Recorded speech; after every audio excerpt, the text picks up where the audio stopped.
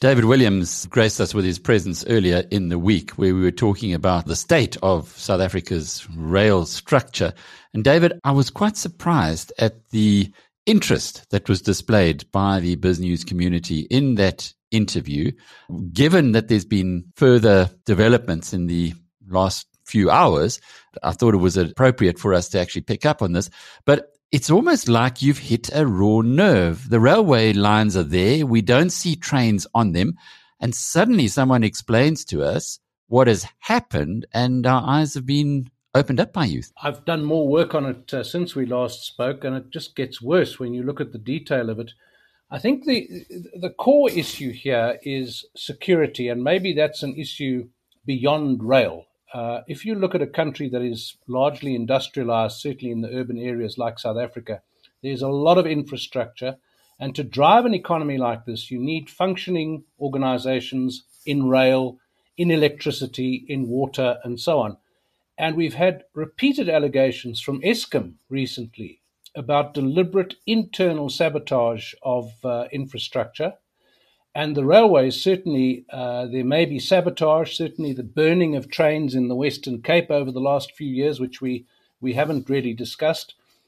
This is arson, criminal arson, and hundreds of train carriages at a cost of millions of rand have been burnt and destroyed in the Western Cape. That's arson stroke sabotage. And of course, the network itself is in such decay that very few trains are running. And just to restore this network back to something like what it looked before, for passenger rail and for freight rail, but we're talking passenger rail agency at the moment, is going to cost hundreds of millions, possibly billions of rand. So the issue is security before you do anything else. How do you stop people stealing the railway lines? And it's become a kind of brigandage. There's no law and order when it comes to protecting the infrastructure. Reports have come through over the years of thieves taking the copper cables, the overhead wires, the signaling wires, digging up stations to get at cables under the ground. And of course, this happens to City Power in Johannesburg all the time as well.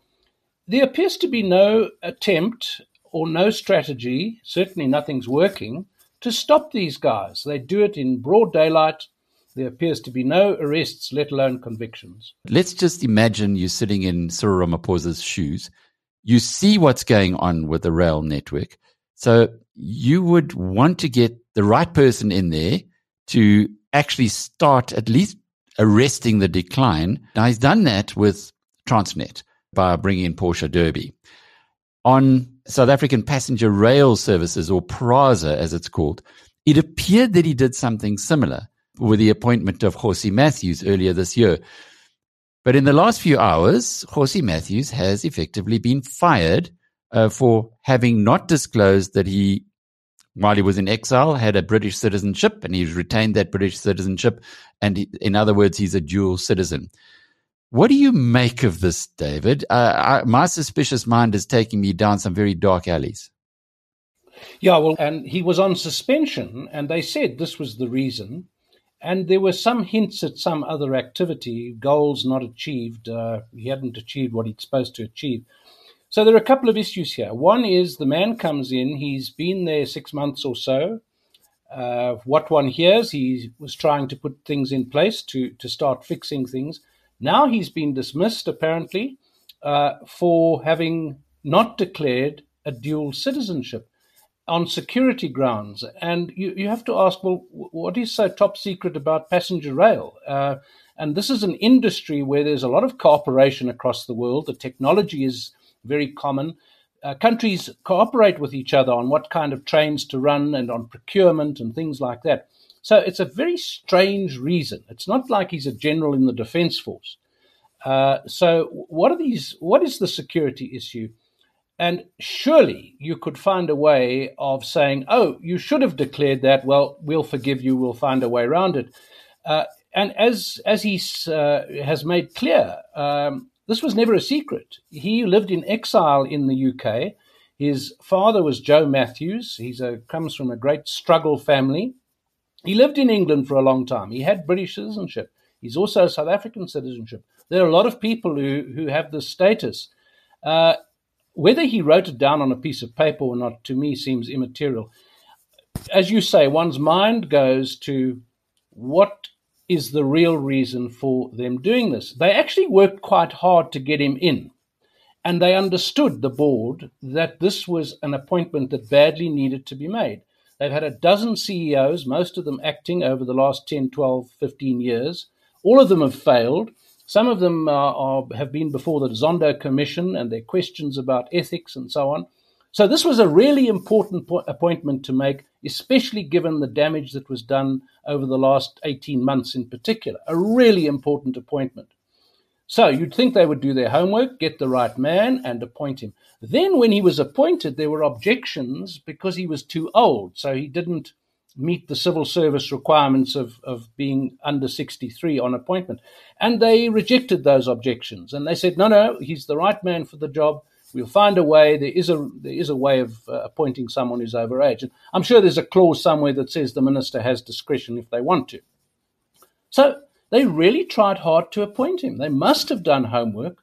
He's only been there 6 months. It's hard to imagine if he's made big mistakes, what they are in such a short time. I mean, in such a position, you spend the first few months finding out where everything is and who's running what and trying to get things going. So then you start saying, well, what is it? Is he uncovering corruption that certain interests don't want uncovered? Is he bumping up against vested interests? Is there a political dimension to this? Has he upset people in the government? Has he upset people among the partners of government?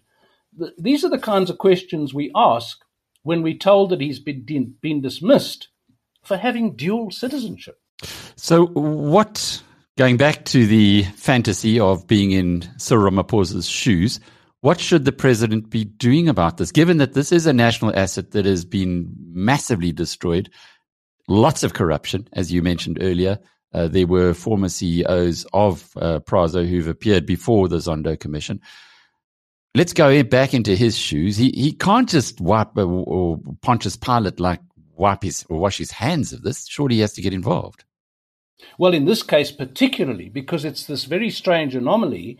When they split passenger rail from freight rail, it was a unified organization, and it's now divided. Now, this has caused huge structural legacy issues. So, for example, in the old South African railways, Transnet in the early years, you had passenger trains and good trains all using the same network. Some lines dedicated to passengers only, like some of the suburban lines, the Mabopane corridor outside Pretoria, for example, the big link to Soweto. There's a four-line railway going to Soweto. These are dedicated passenger lines, but many areas, goods trains use them as well, and that worked perfectly well under the old Transnet South African railways. For some reason, they felt that these two functions should be split. The result is you have, over the years, PRASA complaining that Transnet won't give them locomotives. Passenger trains no longer enjoy priority. In the old days, they always enjoyed priority. They were scheduled, and that had the effect of imposing a discipline on the entire network. Trains had to run on time in very scheduled spots, and if one train went wrong or broke down, then it would disrupt the whole network. Now, passenger trains have lost that priority on the joint lines. Transnet Freight Rail doesn't care about passengers, and why should it? That's not its brief. And there's a history, if you go through it. Corruption takes the headlines, but there's a history of internal strife between the two railway managers. They bicker about locomotives. They bicker about who's going to fix what. There is land which PRASA owns, which Transnet used to own, and there's land that should be transferred that hasn't been transferred. And there's a lot of accounting issues to do with the split between these two organizations, which happened 20 years ago. And the accountants and the managers fight about who owes whom what, who's responsible for what, which trains run where, and who has priority. And this is all leaving out the theft and the corruption and inefficiencies in other ways. So the fundamental thing here, Alec, it's, you and I have interviewed people over many years on governance, and it sounds such a boring subject. In this case, it is a crucially important subject, because the PRASA reports to the Minister of Transport and Transnet reports to the Minister of Public Enterprises. Now, the only way to get these two organizations together, it would seem, because they've not really got together yet, is to abolish that distinction and get Transnet to report to the Minister of Transport structurally. I'm not talking about personalities. We're talking about structure here. Now, you've got two ministers running different organizations. Their managers presumably have different incentives, different ways of doing things, which, as you say, leaves it up to only one man in the country to sort this out, and that's the president, because he's the only one who could say and get through a decision to say, right, let's combine these two portfolios, or let's move Transnet to PRASA, or join them and make them back again together and report to the Minister of Transport, who really is the person who should be responsible for Transnet. And I think it's bad enough running a business, difficult enough running a business without such structural impediments. So you've got double structures that don't always talk to each other, are sometimes hostile towards each other, and in the circumstances of disaster, of corruption and theft. In military terms, it would be like having two allies who are actually fighting each other instead of fighting the enemy. The enemy in this case is corruption, inefficiency, waste, dereliction, disaster of a rail network, and it appears to be no urgency, no clear thinking, no common sense. There's no shortage of PowerPoint presentations and meetings, you can be sure of that. But whether this is work that's going to produce a solution is certainly not clear. And I think it's a presidential responsibility. It's a simple thing to grasp, and not so simple to do, but simple to grasp. But there's no evidence that anyone's realized that this is a problem. Well, until Cyril Ramaphosa actually does that, there's going to be further costs to the taxpayer, because Zolani Matthews is going to be challenging this, no doubt, on the grounds that he was unfairly dismissed. And if that means another however many years in court where he fights against the state, that means taxpayers have to cough up again for something that should be relatively easy to address. And Alec, I don't think people realize the paralyzing effect that any such thing has on any organization. Once you have an acting appointment, the person who's acting can't do anything. He's keeping the seat warm, holding the ball for the moment. He can't run with it. And everyone under him then pauses and is not sure what to do, doesn't want to make a mistake, is not led. You will have factions developing loyal to the fired CEO. Who's going to come in, and when is someone going to come in to replace him? I don't think it's possible to express in a big organization how the lack of a CEO, the effect that has. I worked at South African breweries for a few years, like you, in the private sector. At South African breweries, they don't have acting appointments. They don't make them. Whenever someone resigns or dies or moves to another job, there's immediately someone who has been already identified who steps into that position. They don't believe in acting appointments. In the state sector, it appears to be the norm, and that should be therefore no surprise why a lot doesn't get done.